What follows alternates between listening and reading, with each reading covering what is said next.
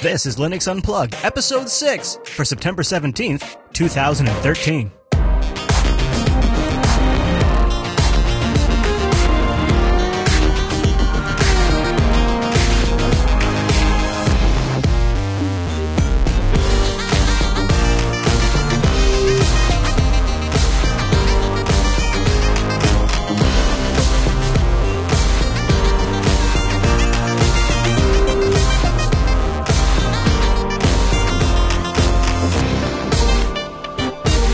Linux Unplugged, a weekly unscripted Linux podcast that's been taking RMS a little more seriously. It's brought to you by our fine sponsor, Ting.com. I'll tell you more about how great Ting is as the show goes on.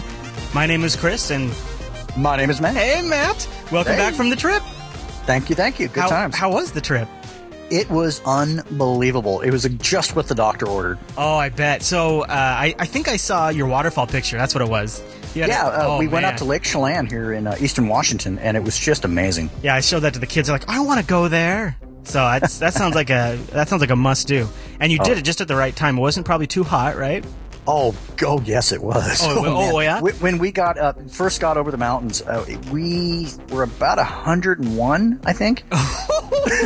Fahrenheit, folks. Fahrenheit. It averaged in the mid 90s the rest of the trip. Oh wow!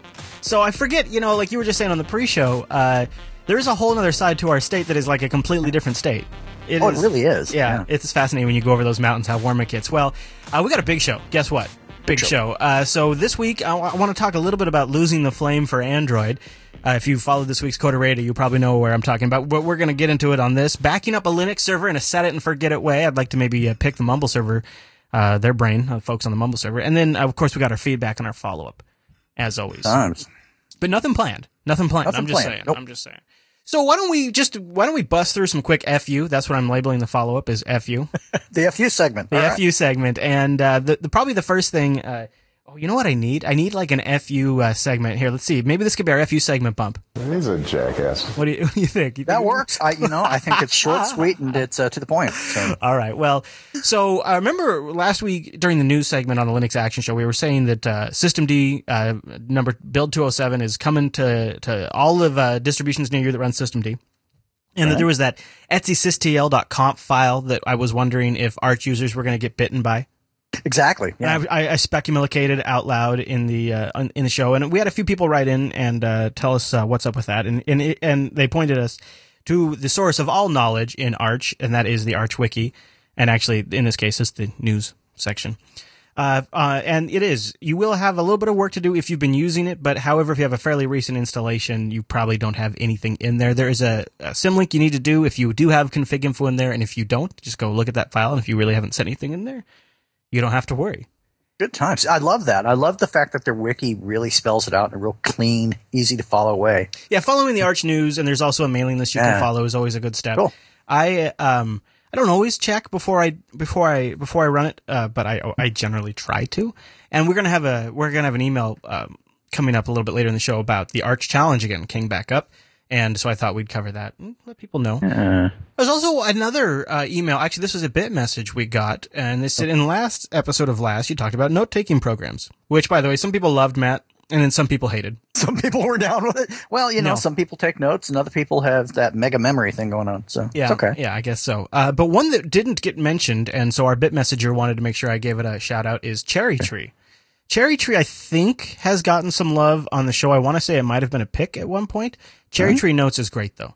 And it's got its own good, it supports rich text formatting. It's got its own syntax you can follow. And I have not actually used it beyond, trying it out to see if it would do what I wanted. I don't remember what it was about it that didn't quite grab me. Maybe it was the way it implemented X, Y, and Z or whatever it was. Sure.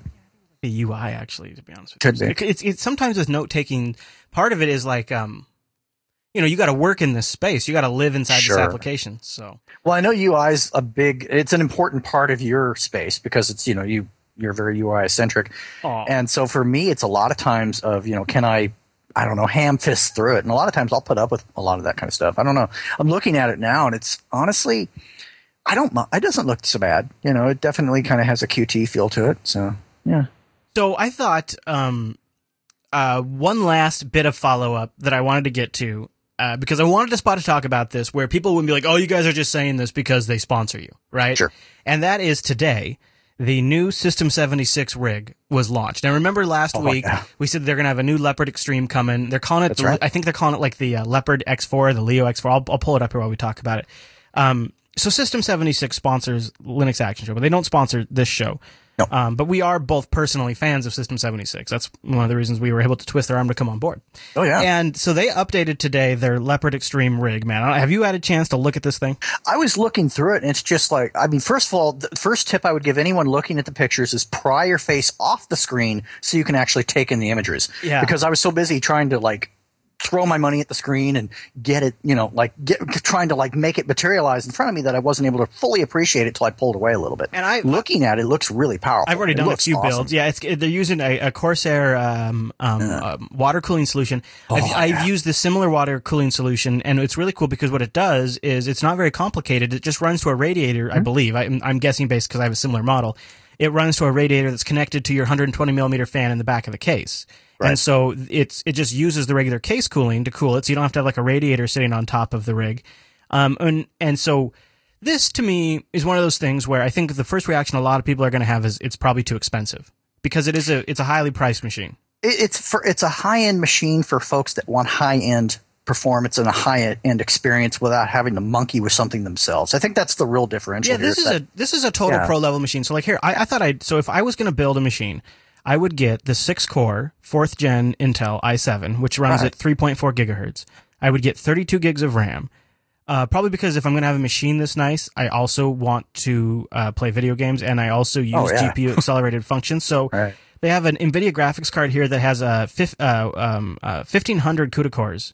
That would be the one I'm going to go with. Kind of expensive, but I could use that. I would probably not go RAID. I'd go a 240 gigabyte SSD for the primary hard drive, and then maybe like I'd probably keep it as tight as I needed. 3 terabytes would probably be enough for my working space for my Scratch. Oh, yeah. You know what'd be awesome with this, too, is if you're someone that does a lot of VMs, like, simultaneously, and you just don't care about – you don't want to have to think about, do I have too many running or whatever, that would be fantastic. Anything that's really performance-intensive. It actually clocked in less than I thought, at $3,059. Oh, right? That's actually a lot less than I thought. I would have figured 4. I'm going to go to apple.com/store. And the reason why is because I'm comparing this Leopard Extreme to the Mac Pro. I think this is for content creators, is for people who want, like if I'm a plumber, I get myself a real special kind of plumbing This is not to compare the Mac Mini to the Leopard Extreme. This is to prepare. Yeah. I would go a slightly slower processor, but I would go 2 cores, this is 6 core. Now this is a Xeon, 32 gigs of RAM.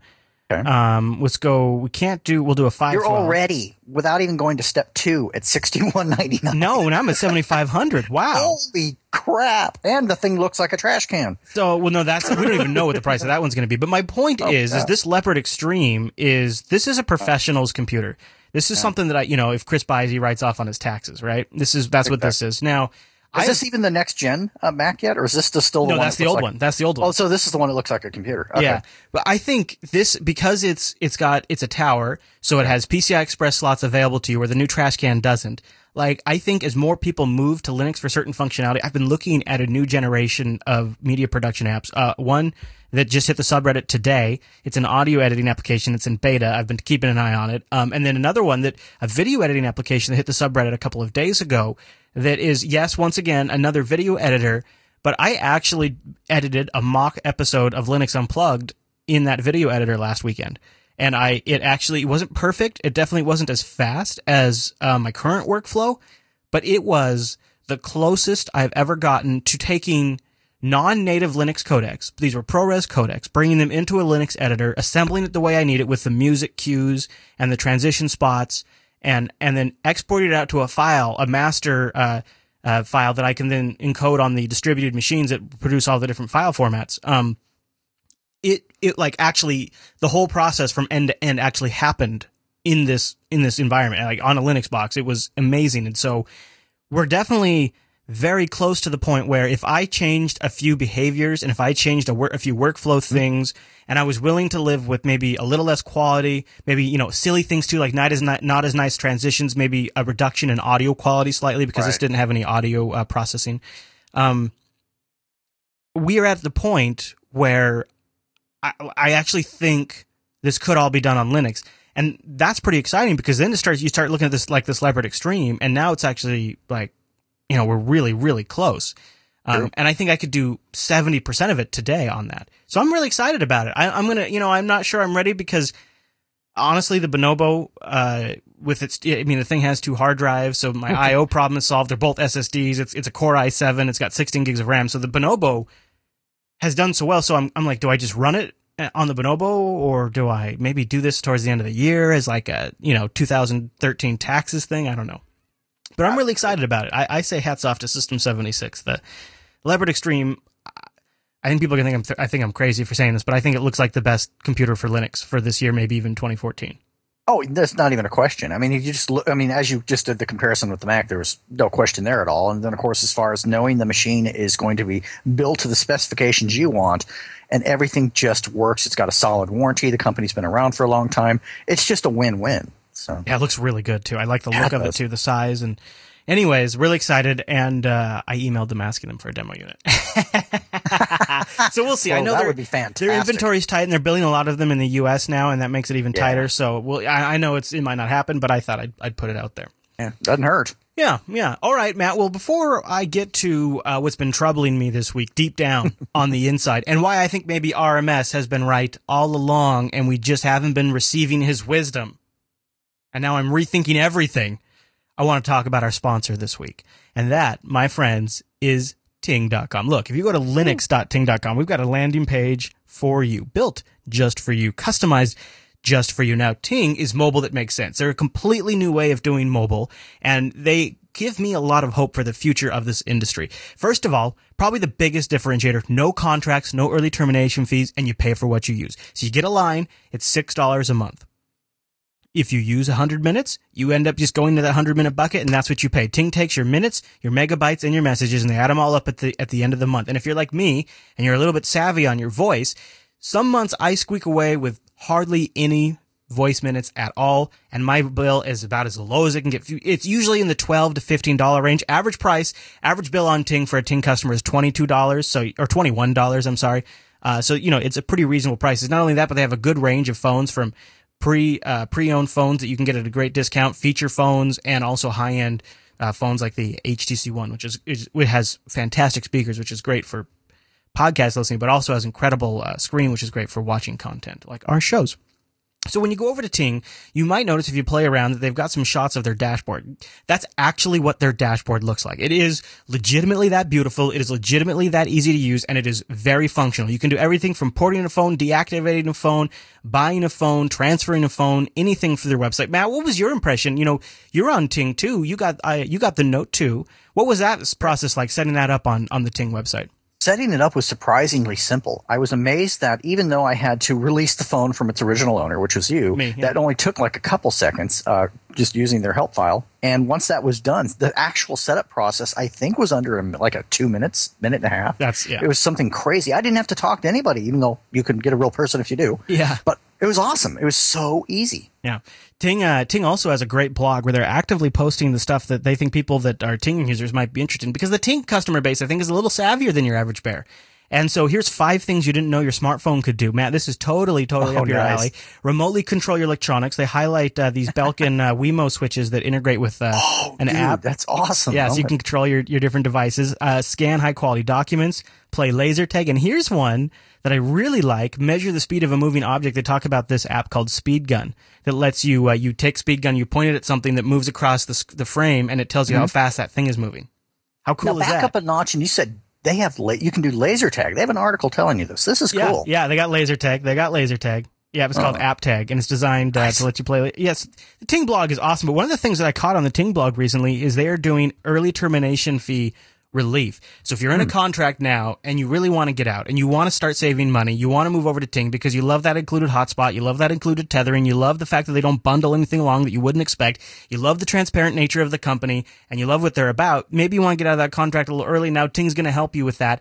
They're going to take up to 75% off of that early termination fee. So all you have to do, you get your Ting phone, you activate it, and then you send them your ETF claim, and they'll cut you a check right there, or actually maybe a credit. But think about that. Think about how awesome that is. It helps not only relieve the blow of having to cancel that contract, but then it just increases the amount of money you're going to save on the long run by switching to Ting. So go to linux.ting.com, take $25 off your first device, or $25 off your first month of service if you're going to bring your own device. In fact, they even have a concierge service to help find a used device for you, so you can get a great deal on a device. I love that. And if you've got somebody maybe in your family that doesn't want a very powerful phone, you can still bring them on, have a shared family pool of minutes with unlimited lines, and you can just give them a feature phone, because Ting has some great feature phones. Yes, they're still a thing. They're out there. That's so awesome. Ting's got them, including some of the best Android devices.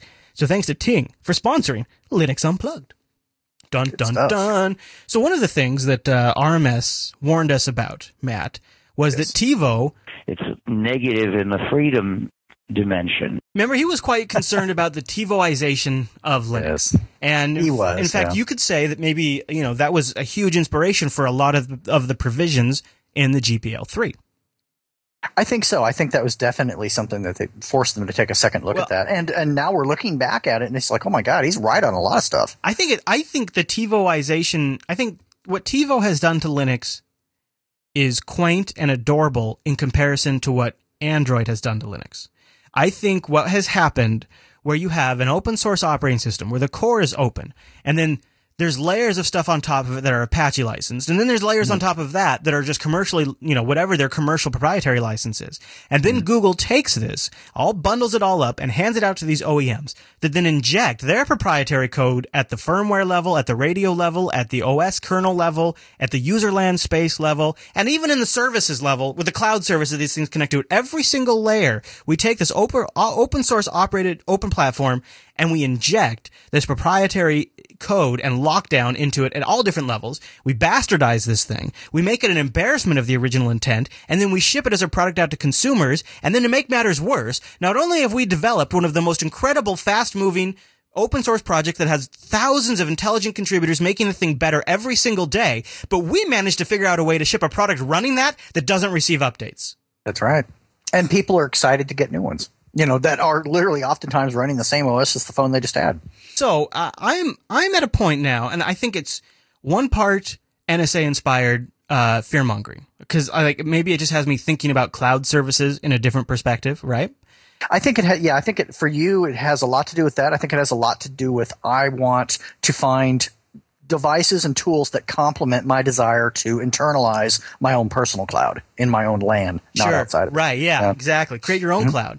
And I think I don't want to start this off to slam Android, because I think Android is a really great solution for a lot of people that offers a lot of great features over the other alternatives. Let's take the number one alternative, iOS. And let's just, here's a great one off the top of my head. Swapping out the keyboard. We were talking about this on the pre-show. The fact that iOS still has this ridiculous keyboard, I mean, it's kind of an embarrassment, right? So I don't mean to demean Android or demean anyone who chooses to use it as their mobile platform, because I think there's a lot of merit to the platform. However, I have to bring up issues with what Google, I think Google has been a bad steward of this operating system. I think they have left consumers in vulnerable positions. I think it is not an exaggeration to call year-old Android devices exploits in the pocket. I think that's exactly what they are. And I acknowledge there are power user solutions to this, like replacing ROMs and other things, but they are not a solution for the majority of people. So I want to couch this by saying I'm about to get a little ranty on Android. Sure. But I don't want anyone to take that as judgment, because I'm not saying there's a perfect solution here. But I'm looking at this now, Matt. So this last week in the Linux Action Show, I ended the Android app picks. I didn't say anything to you because it was just something internally to me that, I just knew I was done doing this. Right. And I said in the show, I didn't want to make a big stink about it in the Linux podcast record in the big show. But I said in the show that I didn't feel like I need to evangelize this platform anymore. Yeah, I remember, and it was for me. It was because I knew nothing really, any backstory to it. It was very sudden, and I figured it must have been okay. Maybe he's just burnt out on talking about apps. Okay, that's cool. So, I feel like it's probably it's deeper than that. I think I've been rethinking cloud services. I've been rethinking the treatment of this open platform by the carriers, by the OEMs, and by Google. In fact, I have a quote here from RMS. That it's been interesting as some of this stuff has come out, either be the, either be the NSA stuff or looking at the situation with Android. A lot of stuff that RMS said a while ago actually rings true with me now. And he was just kind of ahead of us. And so here's the point. So, in an interview by The Guardian, Richard Stallman was asked whether Android should be considered free or open, right?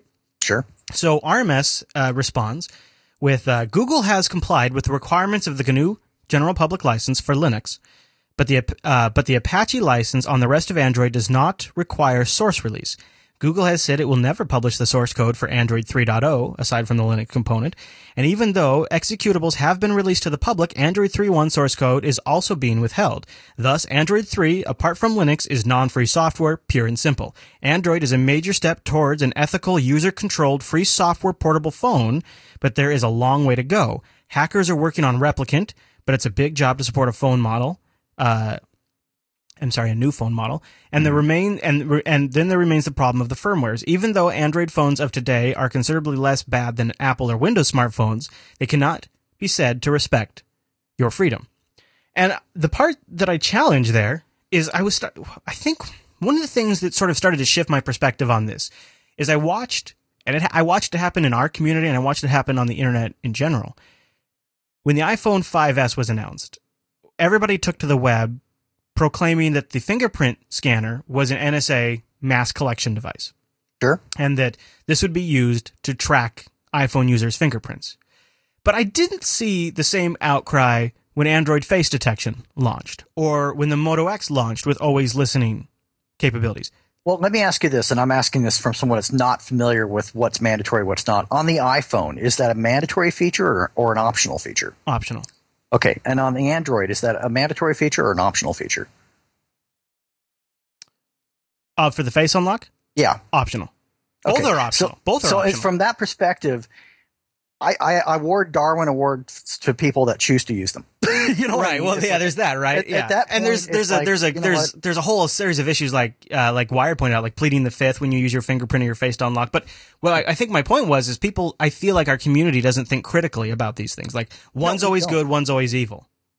I would say that by and large that's true, but I think it's we look at the lesser two evils, like most people do politically. I think at that, I don't support that idea, but I think that's kind of where we're at. And so for each individual one of us, the most powerful thing we can do is to have the discussion we're having now, talk about the good, the bad, the ugly, and the choices that each one of us need to reflect on to make the decisions that's right for us. I think I'll get some crap because I was particularly hard in Coda Radio, sure. But really I think it's being just intellectually honest with yourself, reanalyzing this stuff and, making sure that it all checks out, passes the sniff test. Absolutely. So I think you nailed it. I think it's picking the less of two evils, right? And I think some of us sort of assume Google is less of two evils because, well, Google does Summer of Code, and Google often mentions things are open, and I love open. And they're better at marketing to geeks, quite frankly. Right, yeah. And their slogan is "Don't be evil." So, you can't go wrong there, right? Yeah, I mean, so your first impression is, okay, they're probably good guys. But I think that is not necessarily the case. I think there's a case to be made that is a misplaced amount of trust. But I want to back up a little bit because the way I open it, so there's not a great solution either way. And you've not recently, but a little while ago, you switched from the iPhone to Android. Absolutely. Yep. And as far as a system functionality level goes, to you, it must have seemed like a pretty big upgrade. It was a huge upgrade. And my motivation, honestly, for a long time, because you want to go back far enough. I was on very early versions of Windows Mobile, then of course later on BlackBerry and so on and so forth. And then I tried this whole iPhone thing, and it was just a total wake up call, especially from the browser and all this sort of stuff and being free of a keyboard. It was a great experience for what it was. iPhone 1, iPhone 2, 3, and 3G. And then by the time 3G rolled around, I was kind of like, yeah, I'm kind of done. And, my wife went 4, and I actually went with an Android phone. And it was just like someone pulled a kidnapper's hood off my face when I tried the Android. It's like, oh my God, there's widgets and control, and I can make adult decisions with my phone. Holy crap. It's like, there's a file system in here. There's a file system, yeah. I mean, it appealed to someone that wanted to really play, with the underpinnings of their phone a little more, if you want to, root it or whatever. To get that functionality with an iPhone, I would have to actually jailbreak it, and I never wanted to do that. Yeah, exactly, right? Yeah. So, I've been looking at it from the standpoint of a privacy aspect, and I think the iPhone has a better argument here. I feel like and it comes down to kind of almost like a fundamental corporate philosophy. I feel like Android is sold to. So the goal of selling Android, and this is why Google literally gives it away, right? Sure. Is because they really want to eventually sell Google services. That is true. And arguably people would point out that Apple is not motivated in doing that right now. Right. I would counter with bull. Steve Jobs has passed on. Cook is absolutely going to keep that company competitive. And in order to do that in the coming years, you damn well better believe they're going to mimic Google's model. It will happen. But here's the difference, right? So here's the difference is they're making the iPhone, and as a checkbox on that box or on that spec sheet, they have this companion iCloud service. Right. Google is the cloud, and they make Android to connect you to it. So Apple is making the iPhone to sell you a overpriced piece of hardware. Right. Google is making Android to sell you their cloud services. But the problem here is those cloud services rely on extracting as much information about you as possible, logging that information. And because they are a U.S. held company, this is where the NSA paranoia comes in. Yeah. Anything they learn about you is subpoenable by the FBI, whoever needs to get it, right? So, and arguably, Apple is not a threat in that regard yet. And I think even as they begin to ramp out more and more of those features, it still comes down to the basic alignment of the priorities of the company. Apple's a hardware manufacturer. They live and die on making that hardware. All of their margins are on hardware. They give away all of the software because they don't make any money on it. We're talking about a company that makes billions and billions and billions, hundreds of billions even, on selling little gadgets. Google makes its billions on selling advertising. That's 100% accurate. No, absolutely true. But I would also point to the evolution of, and I hate to keep bouncing back to Apple, but it's part of the conversation. Apple Computers wasn't always just Apple. It used to be Apple Computers. And they evolved. They had to change their model. They were no longer just about selling, selling an Apple computer. They were moving into I would argue, more of a services-based experience, whether it be iTunes or iThis or iThat or whatever. And I think the iCloud stuff, and I think that over time we're going to see them, I would even say probably no later than 2 years from now, become on par with what Google's doing. So, I think you might be right. So if you lock yourself into that ecosystem, you buy yourself a little time, but are they truly going to? Do you trust do you trust Cook enough that you're going to believe that he's going to tell you, oh, hey, by the way, we're changing everything around and we're going to start doing this stuff behind the scenes? Probably not. I think I might be a heretic in this room, but I think I trust Tim Cook more than I trust the Google boys. I really do. And I'll give you an example. Let's just say all of this information that Google is collecting on us never is used against us, is never leaked, is never given to the authorities. It's never used to build a creepy database about knowing what you want before you notice. It's never anything like that.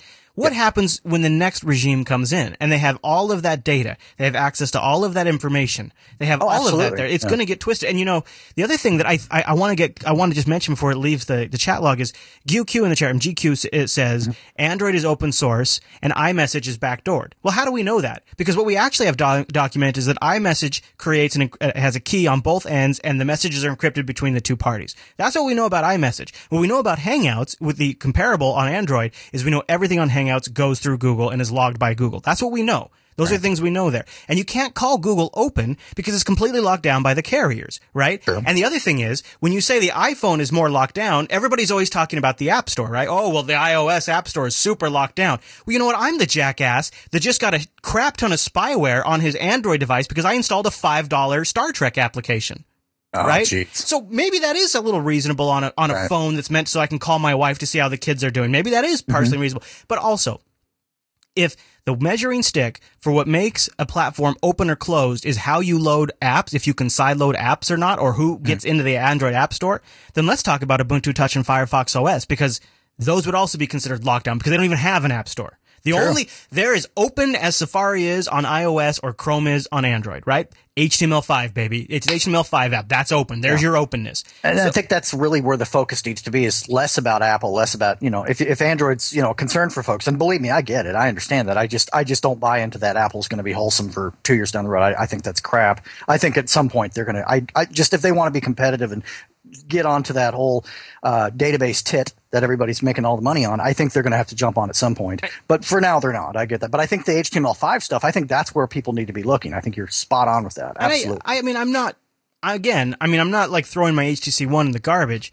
but Sure. I just want to throw a few things back to people and just get them to think about this a little more, because I look at like trying to move away from Google now, and I think about, in a lot of ways, I'm kind of locked in here. I got my contacts syncing through Google. Right. I got my calendar syncing through Google. All of these cloud services in a form are a type of data lock-in.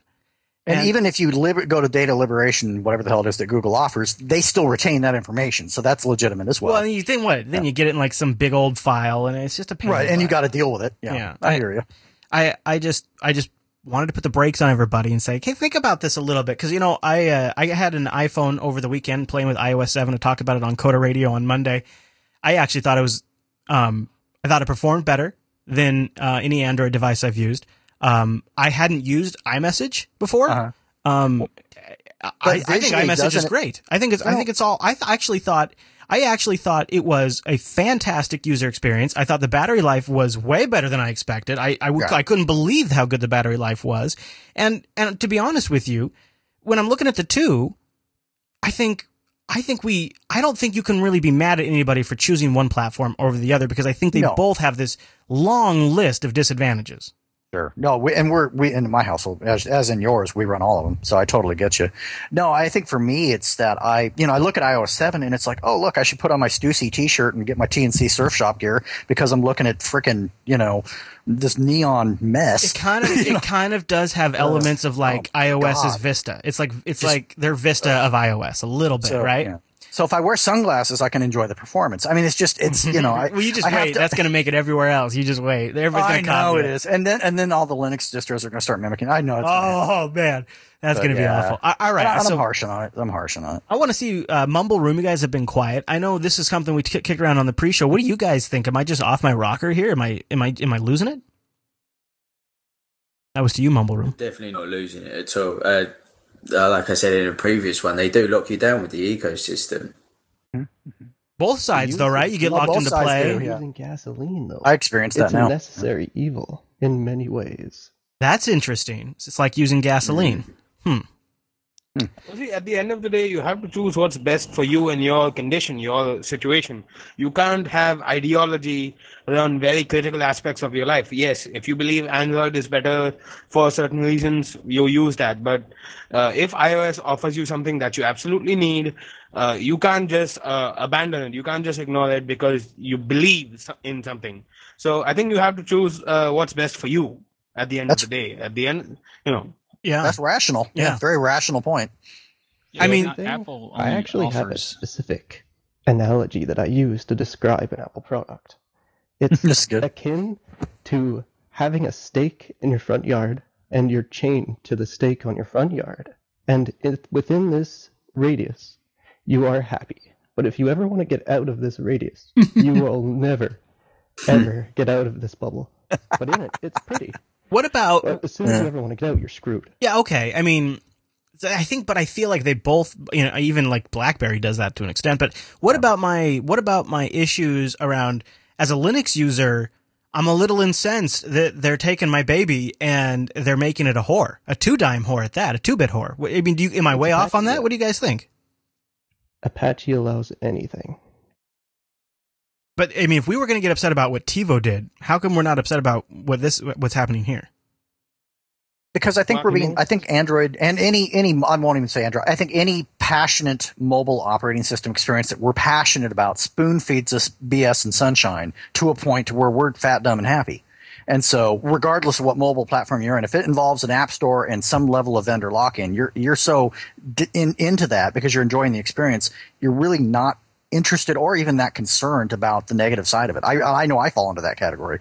I'm aware of it. I try because I like to be educated. I just can't get myself to care enough to do anything about it. That's a terrible thing to say, but it's true. That's why I'm happy with Android, despite knowing the fact that I've been indexed and Dewey Decimal Systemed by Google.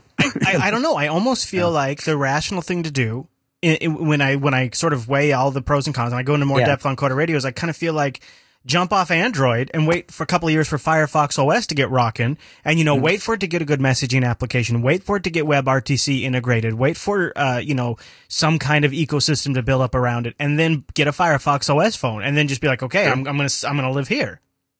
Or Ubuntu. Yeah, in the meantime. TiVoization is important because a lot of TVs and embedded devices run Linux, whether we know or not. It's allowed the use of it to spread to many factors of our life without us even knowing. Like cars. It would never be able to be put in what is that new electric awesome car? The Tesla. Yeah, the Tesla. We'd never have the Tesla running Linux if it wasn't TiVoizable. Right. Yeah. But think about open source. Go ahead. Yeah, go ahead. The TiVo issue is also TiVo never acknowledges Linux is there, whereas Google does actually acknowledge it, but just they don't market it. Sure. Yeah, but remember what just happened with the Chromecast. I mean, that's disappointing. That is not encouraging when it's just basically a bare a Linux installation. I think it might have been Ubuntu based or Kubuntu based with a binary named Chromecast running. Or Gentoo, that's what it was, Gentoo. With a binary running, that's the Chromecast app. It was a Linux box. It's a Linux device. Yeah. Why not promote that to make, because if they base their stack on Linux, then doesn't it benefit them to show how Linux can be used in like all of these different use cases? Like it seems like it's not just good for Linux, but it's good for them too. Not from a marketing perspective, no. If I'm not mistaken, it is a marketing thing, right? The Chrome ideology is it's easy to use. So if they call it a Chromecast, not like a Linux cast, it then sounds like it's this easy-to-use thing that sort of relates to the web. And so it relates to the Chrome streaming thing, because a lot of what they do is they stream from the Chrome browser to that device. So they want to make it sound like the two products are linked, is sort of my understanding. Yeah, right. Okay. From like a, Yeah, from like a, I know what that is kind of standpoint. Well, to give you an example, I work for a company that recently went through a name change. And, of course, the original name no one ever heard of, but the brand name, people are well aware of it. And, all the branding efforts go into the flagship product name and the flagship brand name versus the underlying technology behind it, because honestly, no one cares. Yeah. Geeks might care, but Joe user doesn't give a flying rip. Yeah, a lot of Windows users, you ask them, what version of Windows you have? I don't know. I got the one that came on my computer. They don't have a clue. I have an HP or I have a Dell. That's the brand that they've been taught to associate with. So I think that's the same thing with Google. It's really the same thing. And there's still that mindset that it runs Linux, it's just for hackers, it's just for command line and all this other stuff, and which is obviously wrong. But you get a Windows power user aware of it, and then they start spreading FUD everywhere. Absolutely. The thing about open source is that you don't actually have control over what somebody else does with it. If GNOME disagrees with what Cinnamon is doing, they can't stop it. If Ubuntu disagrees with what Elementary OS is doing, they have no say in it. So similarly, if somebody takes a Linux kernel under legal licenses or whatever and does whatever to it, nobody else has a choice nobody else can stop it because it's open source. They have the option to modify it and use it as they see fit. I agree. That is. Okay, let me give you another aspect of Android that's bothering me. And I've mentioned this before on previous shows, but it goes back to the original getting into the carriers. So let's hit the Wayback Machine, back when Jobs was still kicking it at Apple and in full evil Jobs force. He went around to every single carrier, starting with Verizon, and said, here's our product. We'd like to sell it on your wireless network. And then as soon as the conversation got too great, we'd like to preload our applications and do things like Carrier IQ. Does everybody in the chat room who's giving me a hard time about iOS being a spy device, does everybody remember Carrier IQ? Because that got loaded up on our free phones, and that was a nightmare. If you don't know what Carrier IQ is, go Google that, because your device probably still has it. So Apple said, no, go screw yourself, and they walked. And they ended up going to the smallest wireless carrier in America, and that was Singular. They were the small fry that everybody thought was a joke, and they were the only ones willing to take Apple up on their offer, and then we all know what happened to Singular. They blew up, and they became AT&T, and now, to this day, Apple rolls into Verizon store, and it's not shitted up with a bunch of Verizon apps. And when they roll into Sprint, you don't get your Sprint Sportscast broadcasted to your iPhone, right? They still, to this day, say, go F yourself. And even in China, they just blew off a deal with the biggest wireless carrier in China because they wanted to load it up with some crap. And Google has never had the balls to do that. In fact, Google sells it on the exact opposite, just like Ubuntu Touch is going to. Yeah. They sell it on, shit it up all you want. And in fact, shit it up so bad, you can never get an update ever. You can have the top of the line, #1 Android phone, best built phone ever, still being sold as a top of the line phone, and it will never get an update. We don't care. And that is a complete FU to the users. That is an FU. That is disregarding every lesson we have learned about internet security, about software update, about platform maintenance, and about being a good steward of a platform and pushing it forward so that way developers can take advantage of new features. They forfeited all of it just for market share because they want the information. And at the end of the day, that really upsets me. Oh, yeah. No, I can understand being upset by it, but I think you got to understand the motivation behind it. Apple's motivation for doing that is not to benefit the user. It is because they're purist and they want it to have it their way, and that's how they've always been. Think different. It's all about their approach. I agree, but doesn't that exactly line up with a customer's needs? Oh, it does. In this case, not always. I mean, it can lead them down routes. It's definitely an important thing that people need to know. I think that's an important differential that when people are making the decision what phone to get, they need to know this stuff. That's really important. I feel like every Android device sold in the store should have a big warning label on it that says, warning, in 6 months to a year, this will be a walking exploit in your pocket. This will not get updates. This is a security flaw. If you want a good device that's updated, please go to play.google.com and buy it there. Or check out CyanogenMod. I mean, every Android box needs to have that disclaimer, because when I bought my Android device, I assumed I would at least get 6 months worth of updates. I got no idea. Maybe I will, maybe I won't. But you know what? Tomorrow, every freaking iPhone user for the last 3 years is getting iOS 7. And there's no reason Android can't do that. Well, and I suspect that the thing about Apple is that they have the ability to tell the carriers to just bend them to their will, unlike Google, who has it the other way around. That's crap. Apple Google had that power. Google just didn't want to exercise it because they wanted the market share. They could have stuck to it. But you know, the other thing is their product wasn't good enough. I mean, if we go back to the G1, let's be honest, that was not good enough. The G1 was garbage. It wasn't really till the Droid, right, that Android really was usable. I mean, that's when I switched. And I suppose so, yes. So, I mean, I feel like they torpedoed their users to compete with Apple. Well, and I think part of the differences, too, is that Google is interested in their penetration into the market at all costs as much as possible. And that's their goal. Market. Where Apple is ideology. You know, that's in this particular case, it aligns with good user experience, and that's great. So, I mean, but I do agree with the whole disclosure thing. I think that's important. But I know better than to think. I think that we got lucky with Apple in that it just happened to fall into our benefit, and maybe they're even smart enough to realize that. Maybe. I don't know. I think honestly, what did it in a big part was Steve Jobs wanted to be able to get everybody to push the latest features out, but they wanted essentially this update thing, because when you look at it right now, it's something like some ridiculous stat like distributor to the Android OS. See, this is the problem, though. They could have they could have structured the licensing the way Microsoft structures the Windows Phone licensing, where they allow for some time, but it's within the contract that they have to meet a certain window. And I think that would have been completely appropriate. And it's Microsoft learning from 25 plus years in the PC licensing business how to handle this. And the reason why Apple wanted to have a pristine OS on there is that way they could push out the updates. And the reason isn't just security, because it probably isn't their primary motivator. The reason is because they want developers to target the new features, which is a massive train wreck on Android. And they're now beginning to fix it with the Play API, which is, by the way, completely closed source. So great. They're fixing this fragmentation problem with more closed source software. Yay, Google, way to go. And so, but in the meantime, it's like something like 95% of iPhones run the latest OS. That gives developers this massive opportunity for creating brand new feature-rich applications that take advantage of everything these new OSs and phones can do. That is not as optional on Android. And it is just yet another, it's not just the security thing. It's the feature, it's the end user, and it's about getting the investment out of my $600 device.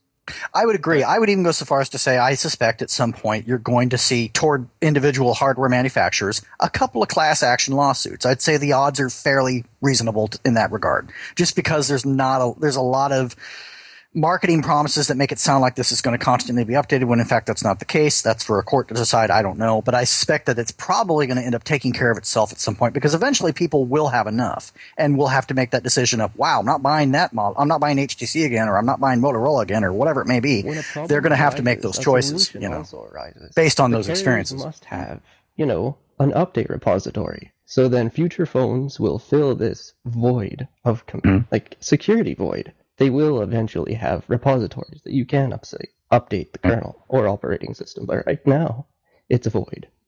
That's up to Google if they want to do that or not. Well, here's an interesting idea that Dream points out. Like if HTC One sold me like this overall, not warranty, but like if I could pay HTC $35 or whatever, kind of like, you go buy a new OS. If I could buy the new OS for my HTC One, like I would buy it for a computer, sure, I would do that.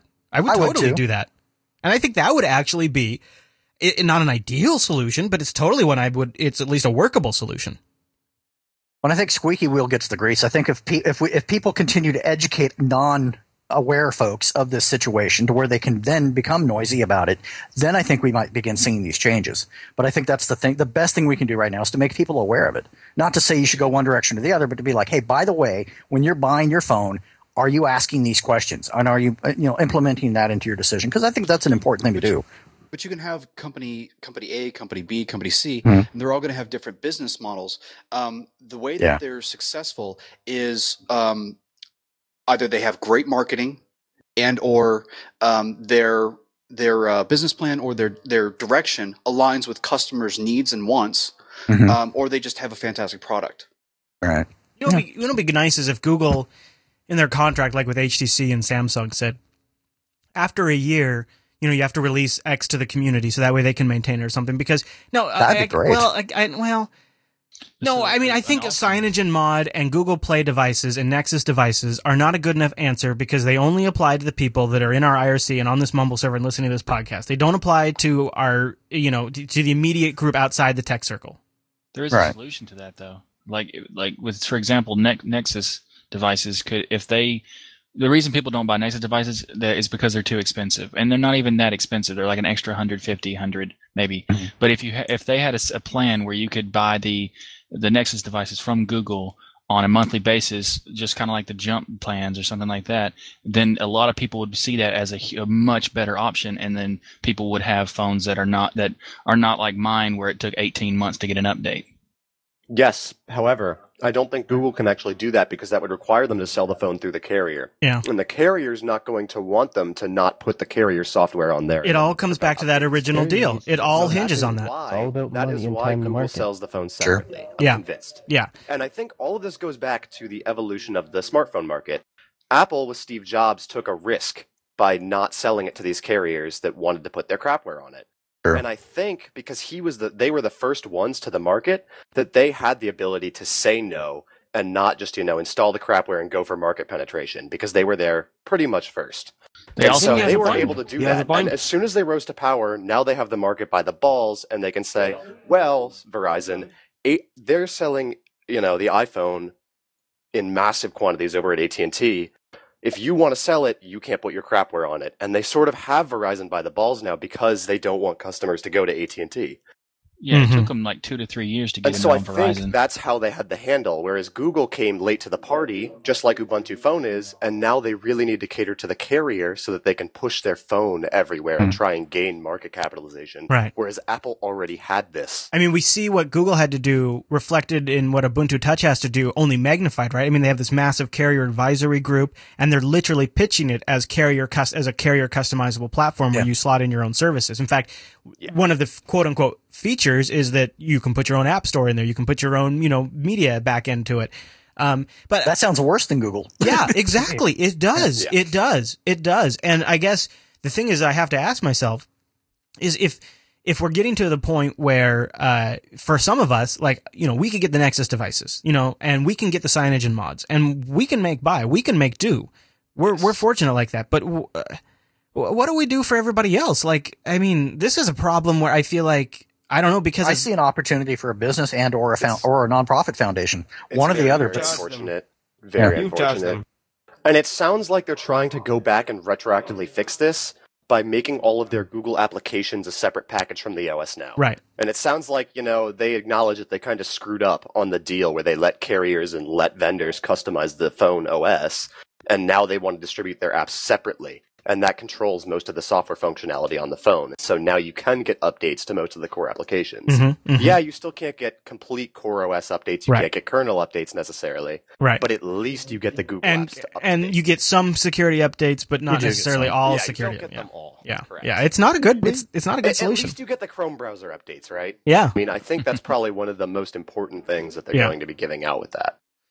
Yeah. But I think if enough geeks get passionate about this enough to where they want to come together and they want to look at the more open source, centric solutions like what you're talking about in our community, if that gets to be loud and scary enough and enough people care, I think eventually you're going to see some entity catering to that at some level. It's not going to appeal to Joe Average, but to people, to geeks that do care about these things, I think it'll take care of itself. So then why do we have, so all this sounds completely reasonable. So then why do we have things in our community like Ubuntu shame, iPhone shame? Why is there this lack of critical analysis on Google, and why is there this sort of assumption that somebody must be an idiot if they're using the iPhone? They must be naive. It's because it's honestly, and pardon my French, but we're fart sniffers. Geeks as a whole, especially Android geeks, and they are. It's like, well, clearly I know what I'm doing. You're an idiot.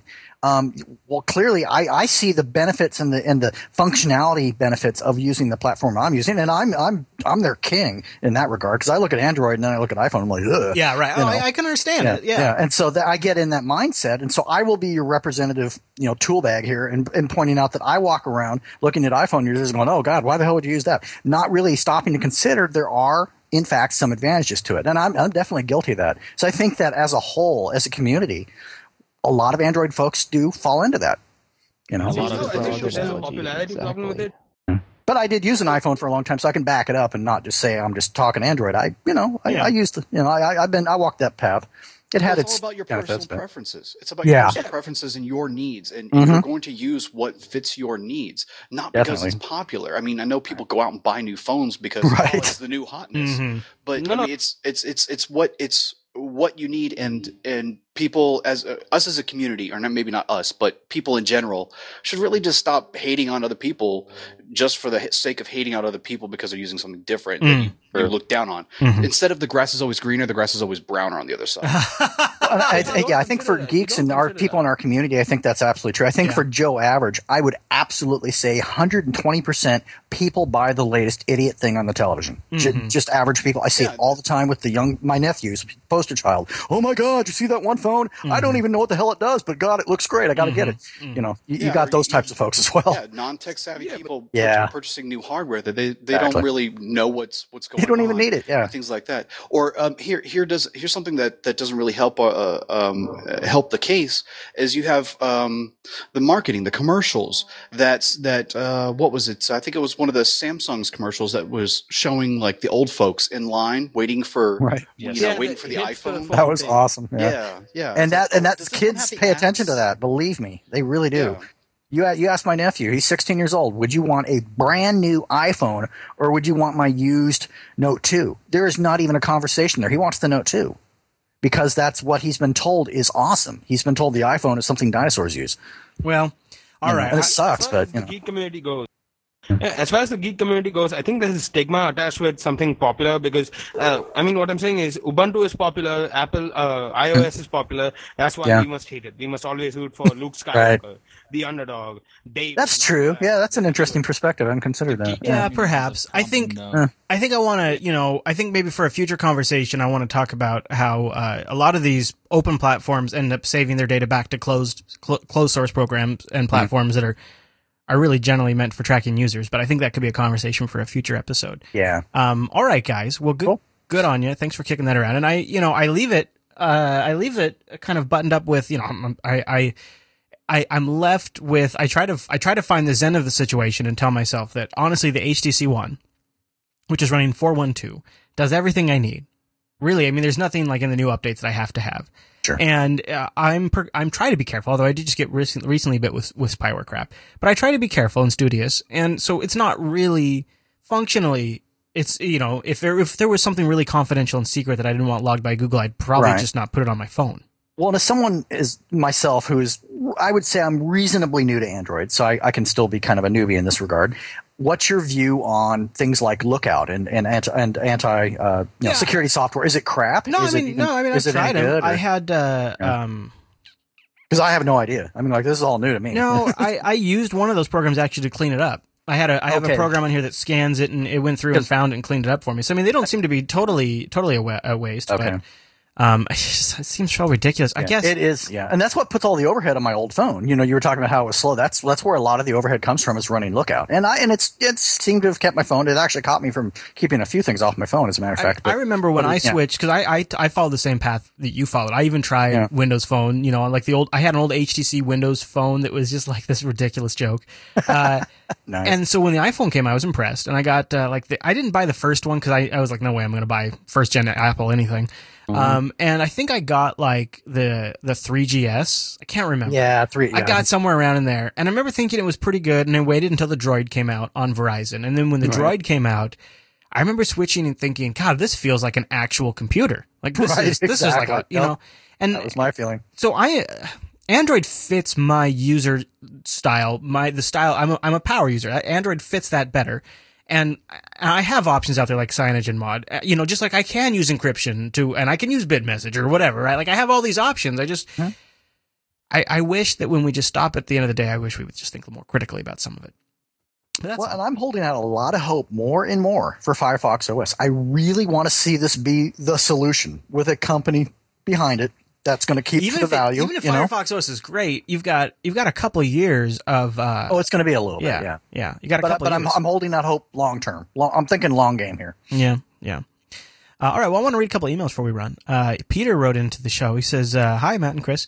I just backed a 0AD on Indiegogo, and then later had my credit card compromised by a payment made to Samsung Telecom in the U.S.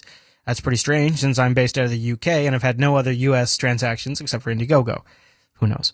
He says, but by the way, I also moved to Mint 15 and the Chrome browser on all my machines. Steam was the last thing holding me back from Linux. I don't think Linux games are cheap, or gamers are cheap, going back to our conversation from a few episodes ago. In my case, I already own most of the games. That was my thought. Yeah. And then, of course, when he moved over, he just downloaded them on the Linux version. And what we kind of sussed out, I don't remember how we got to the bottom of this. I think somebody wrote into the show. Steam, it's not just the survey. So Steam collects usage stats via that survey, but then also after you've played a game on a certain operating system after a certain amount of time, it also then logs you on that operating system. So if you have a bunch of games that you bought on the Windows side, all of those purchases are counted for Windows. And then when you move over to Linux, which probably some people are doing, and you re-download them, it's not until you've played each one of those games for a certain amount of time that they're still counted as a Linux user. Oh, so that's a double whammy then. Yeah. Okay. And then he has a question after being bit by that credit card problem they had. He said, can you guys recommend what internet security software I should be using? On the now syncing Windows platform, I used a combination of McAfee and Spybot Search and Destroy. Thanks in advance, Peter. So is he asking about security software for Linux? Yeah, for Linux. Well, I would. I mean, a good firewall. Yeah. So here's what I would say: don't run as root, which you're not probably on Mint 15, and use really good passwords everywhere. Maybe use something like KeePass or LastPass, my personal favorite. Don't execute random commands or random binaries or things of that sort. I would say the most important security precaution you could take on Linux is don't run random binaries, like Matt just said, and use a different password for every website. Yeah, that's really. And don't install Java. That would be another. Yeah, you know what? Yeah, don't use Java unless you need to. Yeah, and don't bother with the browser plugin if you don't need to. Right? Don't. Yeah, that's a good one. Why not? And then like common sense. Jedediah saying in the chat, keep your updates. Keep your stay current with the OS updates. And when Mint 15 stops getting updates, just remember that on Mint, you're going to do a full reload and you're going to upgrade. There's not an upgrade path. You're going to load the next version. But I mean, let's be honest. Sometimes it's good to start clean. And if you're really, really concerned about, that's the elephant in the room, of course, is people that surf adult content. If you're going to be one of those guys, and as a if you're going to be a guy, repair guy, I dealt with a lot of men, a lot of married men that came in begging for help, and I actually had a special program for them. It's called the Live CD or the Live USB without writable options. I'm telling you. What about like a porn VM? don't do that. I never thought about this. I just thought of a great business, like totally just go all QVC with it. Okay, right, like a porn VM that lives inside a TrueCrypt volume, right? Okay. Shows the wife coming in.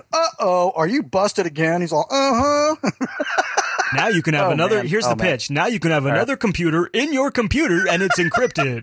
Right? Oh my god! Call it the porn box, and it's based on VirtualBox.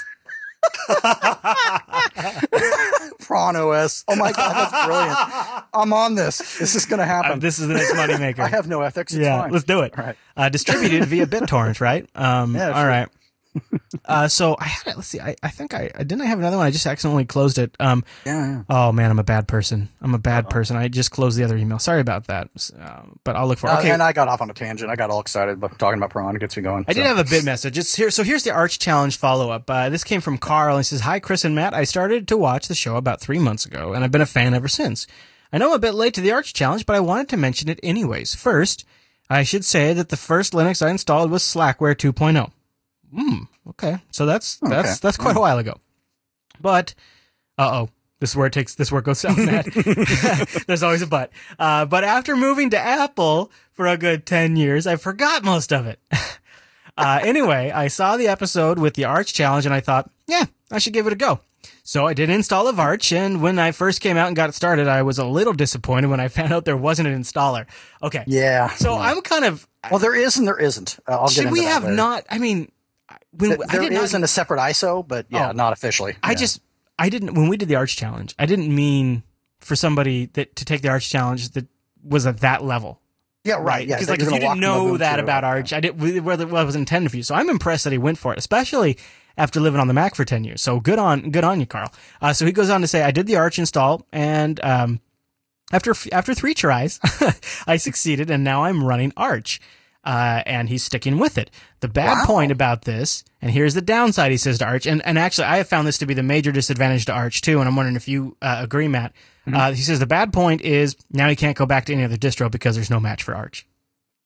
I would say that it depends on the person. For me, I dual booted Arch and Manjaro for a long time. And just because I wanted to really understand I consider what that was going to be like, yeah. From a meta standpoint, I consider Arch, Manjaro, Linux, all that to kind of be the... Yeah, I did found some there's definitely some differences. Oh, yeah? There's definitely some differences. I would absolutely say Manjaro is totally not Arch. It just happens to share some similarities. So does that bit you now? Does that bit you?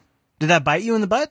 Honestly, no. With Arch, I just kind of I think it's actually still in the partition. I just hardly ever use it. But with Manjaro, it's like all the stuff that I was reading that was negative, or they screwed this up or screwed that up. As long as you're on the mailing list and you pay attention, and yes, it is officially they say it's Arch, but they use their own repos. There's a lot of things that they do completely differently, Age software, that sort of thing. But it's kind of like it's Arch for people who don't care about security.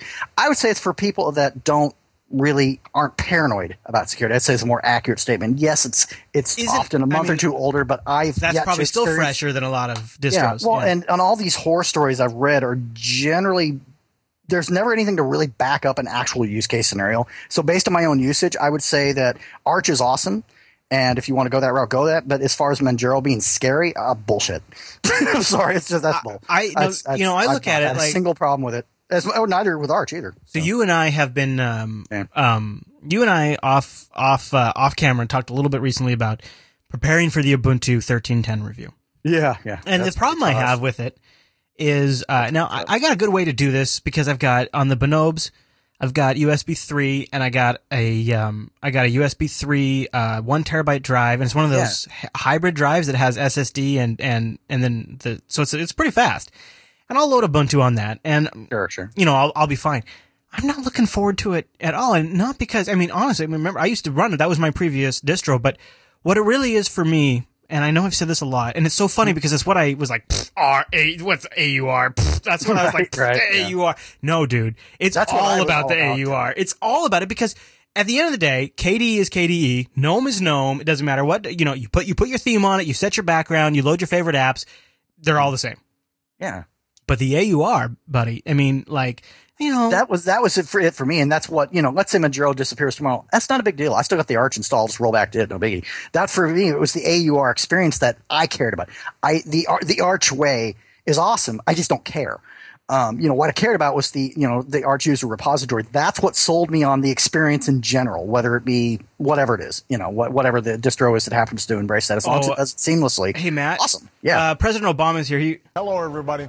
He wanted me to make a point that hey, Mr. Obama, how he you wanted doing? me to mention that Gen 2 is awesome and that Gen 2 is incredible. There, we have fulfilled our duty. If our president says that it's awesome, then clearly, I guess Obama's a big Gen 2 user. Who knew? Okay. You'd think he'd be busier than that. I thought he was an Apple guy, but this is good to know. He also says, by the way, he's loving the new show, and he also just wanted to point out that he liked the Star Trek segment. No kidding! He's a Star Trek fan.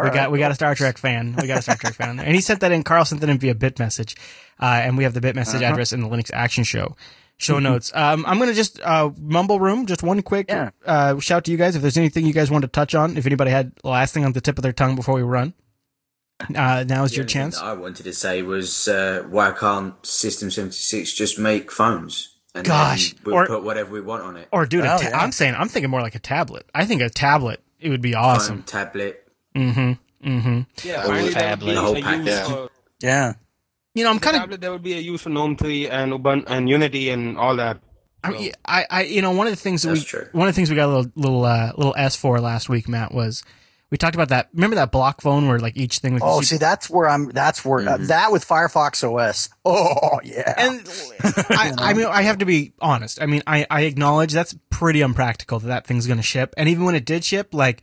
It might not really work out that well, but I love to just think about that in a different way. And when you think about a hardware platform like that, I mean, one of the things that really makes me sad about what is apparently a self-fulfilling prophecy of the post-PC era, because PC manufacturers can't figure out how to make computers people want to actually spend their money on. I love the idea that we all pretend like we haven't just had this global economic meltdown and that nobody's got as much money as they used to have, and that everybody at least in the middle class that is the bulk of people who buy these machines is struggling. But let's all pretend like instead it's tablets that's causing the sales to drop down, right? No, it's the fact that everybody's money is a little more precious and I'm not going to spend it unless you give me something to pay for that I really, really want. It's more about, it's value driven. So instead they make these cheap tablets. That's fine, whatever. I'm not going to get all worked up about it. But what pains me about the loss of the PC is this build it yourself if you want option and load any OS you want option. And I want that same, and that's what I loved about the block phone, right? I mean, even if it doesn't happen, I loved that it was just making us think about a future where that kind of possibility existed. Where you have the choice of deciding not only what hardware is going to go into it, but also what operating system and what software you're going to plug into it. To where if something screws up, it was your fault because you did it, right? That's awesome. Democracy of a phone. Yeah, exactly. Yeah, right, exactly. Yeah.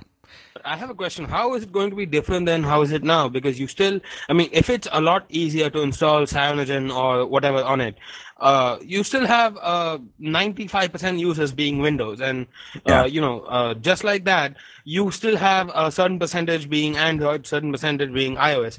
Mm-hmm. If you want to load another OS, you still have to do a lot of work. You have to install it yourself. So we'd be back in the same position if that was an that's option. where other third-party companies would come in. That's what I'm thinking. Those little stores down the road that would unlock your phone. It would say, do you want to try something else? We'll do it for you overnight if you like, or in the next 5 days, whatever. Yep. Exactly. Well, I mean, think about going back to System 76. You could have vendors like System 76 that take the hardware, either they custom build it or they take an OEM product and they create a solution around it, and then they put the OS that market wants, right? And then they support it and they back it up and they build a whole business around it. You could have that. So yes, I mean, so are you taking this to Danica then? Hey, here's a new business idea. Hey, right? Baby. My question is, I like that. Why hasn't that happened? I mean, that hasn't happened on PCs yet. Why would that be more possible on the phone? Well, aren't companies like System 76 and Za Reason examples of that happening? Yes. Right, but they're not as popular. They're nowhere near as popular as they should be, or could be. Windows still controls the market. Linux is still 1%. I mean, Windows Vista has more market share than. Basically, it would shut us all up, though, wouldn't it? We're going to have to be moaning about this. Well, we just move over to a System 76, or there's actually something out now called the Open Moco device. Yeah, I remember that. Yeah. I remember that. Yeah. I think some of this. I mean, we got to scratch our Gabe beards here for a second and look at his conference keynote that he just gave that we're going to talk about more on Sunday. He says Linux is the future of gaming. who knows if he's right, but I've been saying now for a while that as Microsoft just continues to screw it up real bad, and they're going to just keep screwing it up because they have to, because that's the direction they got to move in. And you just wait for Apple. Man, they are going to bone the Mac desktop like nobody's business. You just wait till they iOS that thing and put ARM in their machines.